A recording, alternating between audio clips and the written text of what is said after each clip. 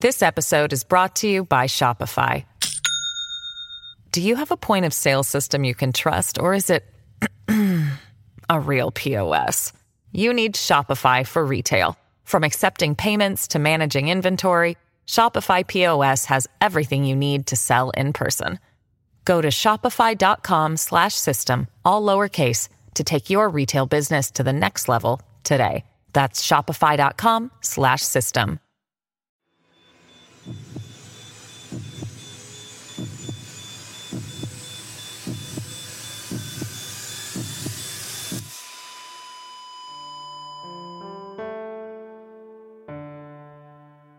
It was Wednesday the 2nd of August, 1989. 41-year-old Marguerite Edwards started the day like any other, making sure her 3 daughters were up and ready for school. Marguerite was happily married to Ian Edwards, a successful orthodontist with a surgery in Bondi.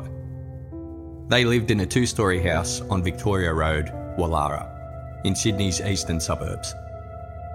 Wallara is an extremely affluent suburb, 5 kilometres east of Sydney CBD, a few miles, known for its quiet, tree-lined streets and extremely expensive housing.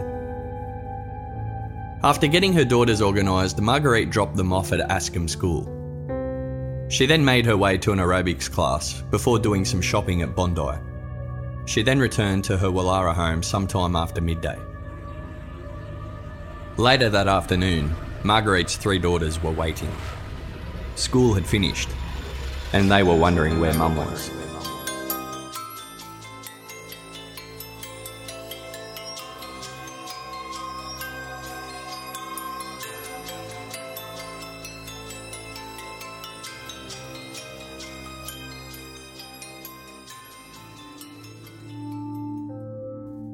When Marguerite didn't show up to the school that afternoon, it was very unusual. Many of the other parents even commented, saying, "Don't worry, your mum is never late. She'll be here soon." But she never arrived. The girls' next door neighbour, Marcia Osborne, ended up giving them a lift home. Marcia telling them obviously something important had come up, and everything would be fine. But the girls had a feeling something wasn't right. When they got home, they saw Marguerite's car parked in the driveway. They walked inside and called out for their mum, but got no reply. As they slowly made their way to the kitchen, they saw a pool of blood on the floor, blood on the bench, blood on the fridge, and that chairs had been knocked over. Realising something was horribly wrong, Marcia grabbed the girls and said, "Let's get out of here, I'll ring the police." Police arrived soon after and found Marguerite's body upstairs, laying in her walk-in wardrobe, connected to the main bedroom. She had extensive head injuries, and one of Ian's neckties was wrapped around her neck. Another necktie had been used to gag her. Detectives and specialist crime scene police were immediately called in, and a forensic examination was conducted. No fingerprints were found, however they did find a towel with bloodstains on it. It was 1989, and DNA analysis had only started in New South Wales that year. So there was no large database to compare the sample to, and the nature of the testing was very different to what exists today. However, it was possible that it would come in useful in the future to compare to a suspect if one was ever identified. It was clear from the forensic examination that the initial attack occurred downstairs, after which Marguerite was taken upstairs to the bedroom. She was struck to the head repeatedly with what the forensic pathologist believed was a small hammer or similar tool. The injuries were extensive, causing a fractured skull and brain damage. But the cause of death was strangulation. There was no sign of forced entry to the house. Did Marguerite know her killer and let them in? When they retraced Marguerite's steps, they found that she attended an aerobics class between 10:30am and 11:30am at the nearby suburb of Bondi. She was then seen shopping, also at Bondi, around midday. So that raised the possibility of another theory. Marguerite was known to leave the door open while she was bringing in the shopping. Was her killer waiting and simply walked in behind her? 2 witnesses were identified early on. Both heard screams coming from the house. One was a building surveyor who looked in the direction of the house when he heard the screams, but when he didn't see anything, he got in his car and drove off. The second was a woman who was walking past the house with her child. She heard screams about 1:30 p.m, but decided not to report it, as she believed it to be just another domestic. She kept walking, completely ignoring what she had heard. When Ian asked the police if he could have Marguerite's jewellery back, there was no jewellery to give him. She regularly wore a diamond ring and a watch, but the killer had taken it. The ring alone was worth $20,000. It looked like a robbery had gone wrong. Marguerite had no enemies, so it was the only thing that seemed to make sense. It made even more sense when police learnt that extensive renovations had been carried out in the family home over the last few years. Ian wasn't able to offer much assistance with exactly who was hired, as Marguerite handled all of that while he was at work. So did one of the tradesmen like what he saw inside the house and decide to come back? It seemed to fit when you think about the forensic pathologist stating the weapon used looked to be a small hammer or similar tool. Police felt like they might be onto something. There were no records kept of what tradesmen attended, so police got to work questioning as many of them as they could. Builders, carpenters, painters, tilers, plumbers. It all amounted to nothing though. They never tracked down anyone who had completed work in the Edwards home. As good as the theory looked, it wasn't gaining any momentum. Police even spent days searching every hardware store they could find, trying to find a hammer or similar tool that could have inflicted the injuries. It was hoped that if they could identify the tool, it would help narrow down the search for the tradesman. But that also amounted to nothing. They couldn't find anything that matched. Ian made an emotional appeal to the media, asking anybody with information to come forward. Photos of the stolen jewellery were also released to the media, in the hope that somebody would recognise them and they would turn up. They were expensive, unique pieces. But this didn't get the police anywhere either. As much as they liked the robbery theory, they couldn't ignore the fact that the majority of murders are committed by somebody close to the victim. Everything suggested Ian and Marguerite were in a loving marriage with no problems at all. Ian was quoted as saying, "To my knowledge, my wife had no enemies. We had a perfect relationship for the 20 years of our marriage, and we were very much in love. We have 3 children, and we are a very close and happy family." Ian went on to describe Marguerite as happy, graceful, always smiling, always laughing, and never angry, saying their marriage was perfect bliss. And Ian had an alibi. He was at work the whole day. But it was when police started to look a bit closer, they realised that maybe Ian's alibi wasn't as solid as it initially seemed. Ian's orthodontic surgery was 2.2 kilometres away from the family home, roughly 1.3 miles. Through their investigation, they learnt that Ian was supposed to go home and have lunch with Marguerite the day she was killed. But he says he got too busy and had to cancel. Instead, he sent his nurse out to buy him a sandwich. The nurse was out for 25 minutes, and Ian didn't have any patients during that time. So there was a 25-minute window that Ian didn't have an alibi for. Ian was a fit man who was known to regularly go for a run during his lunch break. Police were able to confirm that his car never left the parking lot of his surgery. Could he have run home, killed Marguerite, and made it back to his surgery in time? 2 detectives completed the challenge, running from Ian's surgery to his house and then back again. Factoring in the time it would have taken to commit the murder, and the fact Ian was definitely back seeing a patient straight after lunch, showing no signs he had just been for a run, police were able to rule it out. They kept an open mind. Ian wasn't ruled out completely, but the idea he physically had anything to do with it was extremely doubtful. That pretty much left them back to square one. The tradesman theory had gotten them nowhere, and Ian didn't look likely. That didn't stop the public's opinion though. Ian felt the suspicious eyes on him everywhere he went.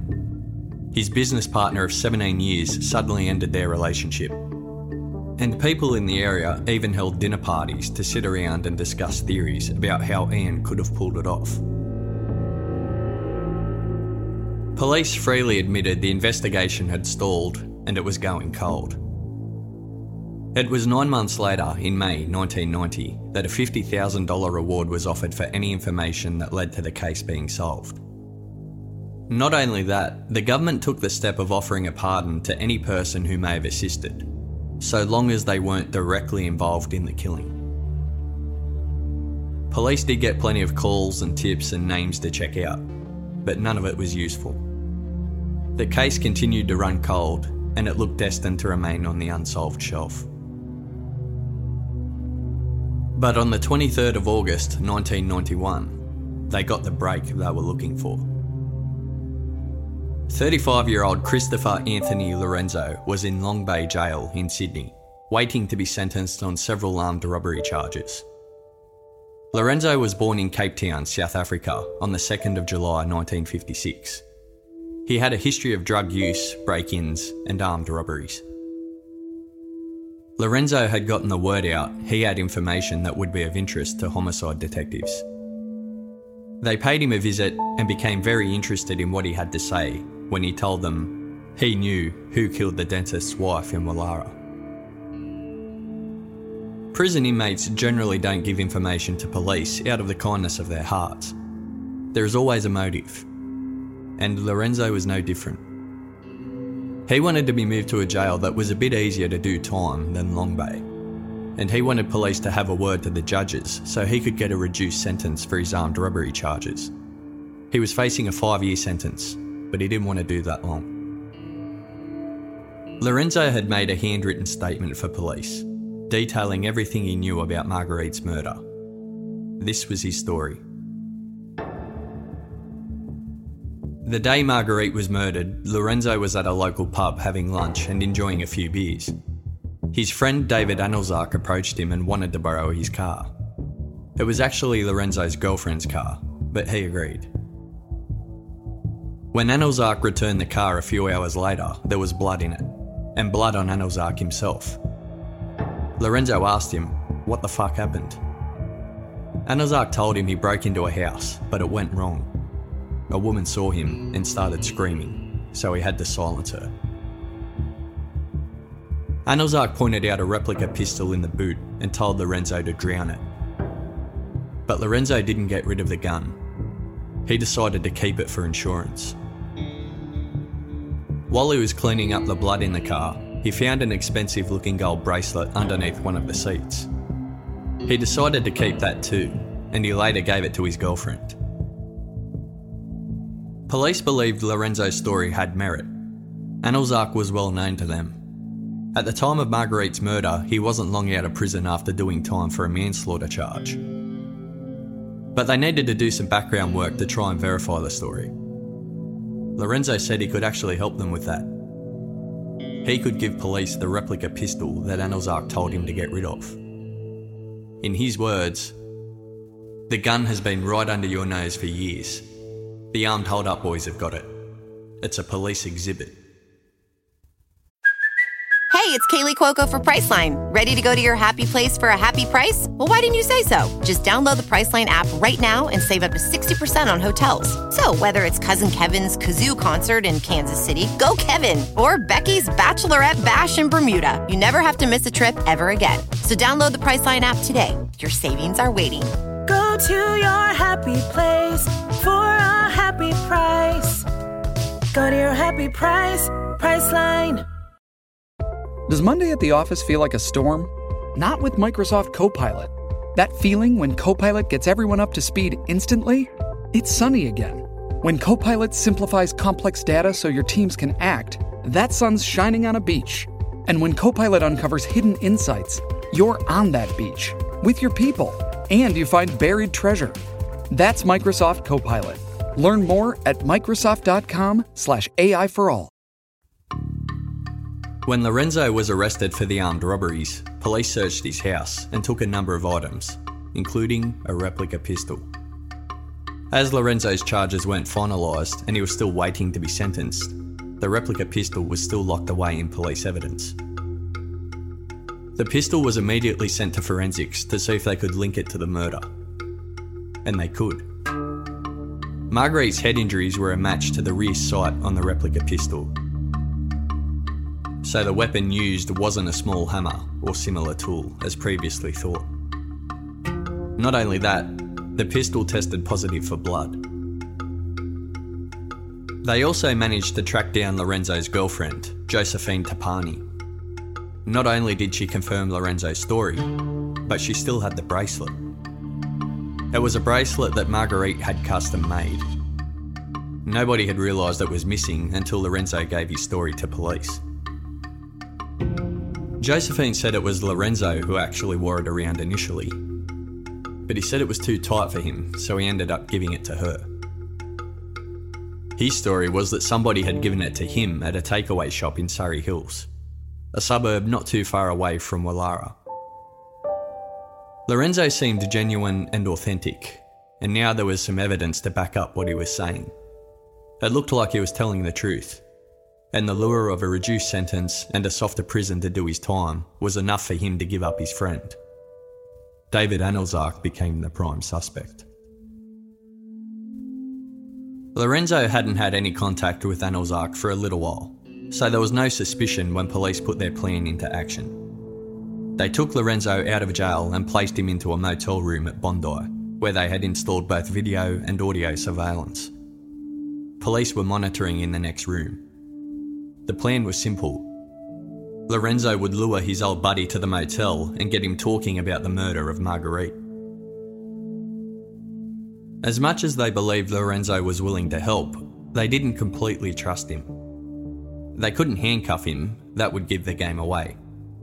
So what they did was put a plaster cast on his leg, making it impossible for him to run or to drive. Just as a bit of insurance, so he wasn't tempted to try and escape. Anelzak arrived as planned and Lorenzo got to work. He was successful in getting Anelzak talking. They went at it for 3 hours. Unfortunately, not 1 second of the conversation had anything to do with the murder of Marguerite Edwards.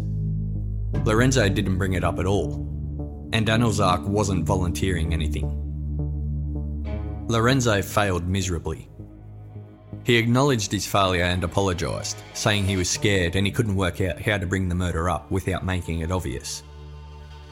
But the conversation didn't sit right with detectives. It led them to become suspicious of what exactly his motive was. They decided to go back and have a closer look at that handwritten statement he gave them. There just so happened to be a world-renowned document profiler in Sydney at the time. He was getting ready to fly back to the USA, but detectives just caught him in time at the airport. They handed him Lorenzo's statement along with the background of the case. A few weeks later, detectives received a detailed 30-page report analysing Lorenzo's statement. Every word and every phrase was looked at, as was the way Lorenzo's story changed from the first to the second person. The conclusion? If Christopher Lorenzo wasn't the murderer, he was at the very least present when the murder was committed. Police had a new number one suspect. Lorenzo had a unique blood type found in just 3% of the population. It matched the blood type found on the towel at the crime scene.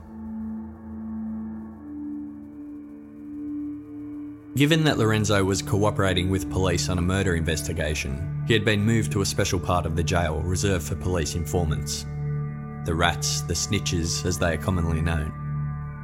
He became a little too friendly with his cellmate, whose identity is protected. But he was given the nickname Mr. Smith. Lorenzo couldn't help but brag how he had put one over the police. He obviously forgot what part of the jail he was in, because Mr. Smith notified the police and they quickly arranged for him to wear a wire. On the 19th of June 1992, Smith got him talking again. Lorenzo claimed there were actually 2 other men present during the murder, and they were all off their faces on heroin. Lorenzo said, the woman came home and John pointed the gun at her and she started screaming. He grabbed her and started hitting her in the head with the butt of the pistol until she shut up. See, what sparked him off was her screaming, because he told her to shut up. He pointed the gun at her. She screamed, and she kept screaming. The more he hit her, the more she screamed. Smith. So he would have hit her in a frenzy. Yeah, because she was screaming. Smith. So she was screaming and he's bashed her in the head. Lorenzo. And she wouldn't stop screaming. Smith. Why did he hit her? He could have put his hand over her mouth. Lorenzo. We had just had a shot of smack before going there, and John just panicked and started hitting her in the head. Then she was taken upstairs to a bedroom. She came to and started screaming again. John hit her in the head a few more times. She kept screaming, so this other guy grabbed a tie and strangled her with it and left her lying in the wardrobe. Smith. Why did he strangle her? Lorenzo. Because she could identify the other guy. This next passage will give you an idea of who the other guy was. Smith. Is Dr. Edwards well off? Lorenzo. When I did the tiling at their house, I used their phone so I could check out the house. They were loaded. The tradesman theory was right all along. Christopher Lorenzo had been to the Edwards home during their renovations. He had completed tiling work there over a number of days in September 1998, about 1 year before the murder. Police were unaware of that before Lorenzo's taped conversation. Lorenzo was trying to say there were other people involved, so it was like a confession, but he couldn't come out and directly say it was just him. So he described it as someone else who attacked her. The guy who was scared Marguerite could identify him was, of course, Lorenzo. He was talking about himself. Lorenzo then bragged how he stole Marguerite's watch, ring and bracelet. Smith asked him if he had much trouble getting the ring off. Lorenzo said, None. But I mean, she had blood all over her hands, over her head. Why do you think I couldn't sleep for 6 months? Smith, did you have to turn her over or anything like that to get the rings? Lorenzo, Nah. She was just laying there with... Her hands were tied behind her back, so it was easy. So she was laying face down. Yeah, it was easy. It wasn't hard. Then Lorenzo started talking about the bracelet. They can never charge anybody with that. It wasn't reported as missing from the scene of the crime. I could have stolen it any time I was at that house. You know what I mean? When I was tiling it. That's why there's been nothing ever on this bracelet. Smith then asked, did anybody who went into the house cut themselves, leave any blood behind, anything that might have been mixed with her blood? You said you cut your hand. Lorenzo, yeah. Smith, could you have dropped any blood inside the house? Lorenzo, only thing in the place was on the towel. Where was the towel used? To wipe down the fucking handles and shit. Lorenzo was so confident because he really believed in his alibi, that he was at the pub having lunch at the time of the murder and he never left. He didn't think police would ever be able to crack it. My alibi is sweet. 3 years ago, no one's going to even remember me in the pub. But no one's going to remember me not being in that pub. So how long were you on from the pub? Yeah? Not that long, 3 quarters. Coppers can't prove anything without my mouth. My alibi is sweet. 3 years ago, no one's going to even remember. Just in case you had trouble picking that up. My alibi is sweet. It was 3 years ago. No one's going to even remember me in the pub. But no one's going to remember me not being in that pub. So how long were you gone from the pub? An hour, something like that. 3/4 of an hour. Coppers can't prove anything. Lorenzo saw how well off the Edwards looked and decided to go back and steal from them, breaking in using a copied key he had from when he was tiling. That's why there was no sign of forced entry. But Marguerite came home while he was there, instead of running away, he decided to kill her. Lorenzo's attempt to pin a murder he had committed onto somebody else in order to have his jail time reduced backfired in a big way. On the 7th of July 1992, Lorenzo was taken from Long Bay Jail to a nearby police station where he was interviewed and charged with the murder of Marguerite Edwards. He pleaded not guilty, and his trial was held in the Supreme Court and commenced in September 1993. Lorenzo wasn't done with his old mate David Anelzak either. Ignoring the conversation that had been recorded, he went back to his original story that he gave police, that Anelzak borrowed his car and he was just at the pub the whole time. The recorded conversation being explained away as just bragging to his cellmate, trying to make himself look good. This time he added an explanation for his blood being at the scene, and that was that Anelzak made him go to the house after the murder to wipe it down for fingerprints, and it was while wiping the place down he cut himself. The trial lasted 4 weeks. It took the jury just over 3 hours to reach their verdict. Guilty. Ian Edwards had this to say after the verdict came through. "We spent 4 weeks in there listening to how somebody bashed and strangled her to death. We're glad that it's finished technically for us and that somebody has been convicted of the crime. We don't hate Lorenzo in any way. He did what he did and that was his mistake, and he'll now have the rest of his life, I think, to think about it in jail. He could have at least had the courage to maybe admit what he did, and I think it would have been a lot easier on everybody concerned, including himself. What he was trying to do was tell the world what he did, only he didn't have the courage to say he did it. He used somebody else as the medium of relieving his own conscience." The judge said to Lorenzo it was a cowardly and brutal attack, a murder in her own home, in broad daylight, of a woman going about her own business, who had done you no harm. Knowing that Marguerite would be able to identify him as the Tyler from the year before, he decided to kill her. Lorenzo was sentenced on the 26th of November 1993. He received a sentence of 22 years and 6 months, with a non-parole period of 17 years. But Lorenzo had since been sentenced on the armed robbery charges, and they didn't expire until October 1996. So his sentence for the murder didn't start until then, meaning he would be eligible to be released in 2013.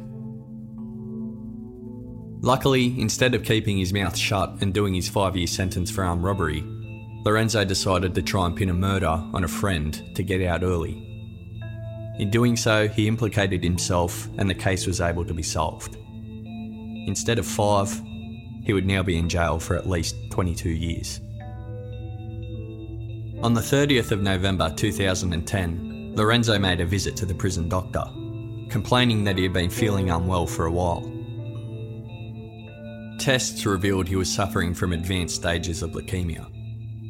He was transferred to Prince of Wales Hospital. He died 2 months later on the 9th of January 2011, aged 54. 2 years and 9 months before he was eligible for parole.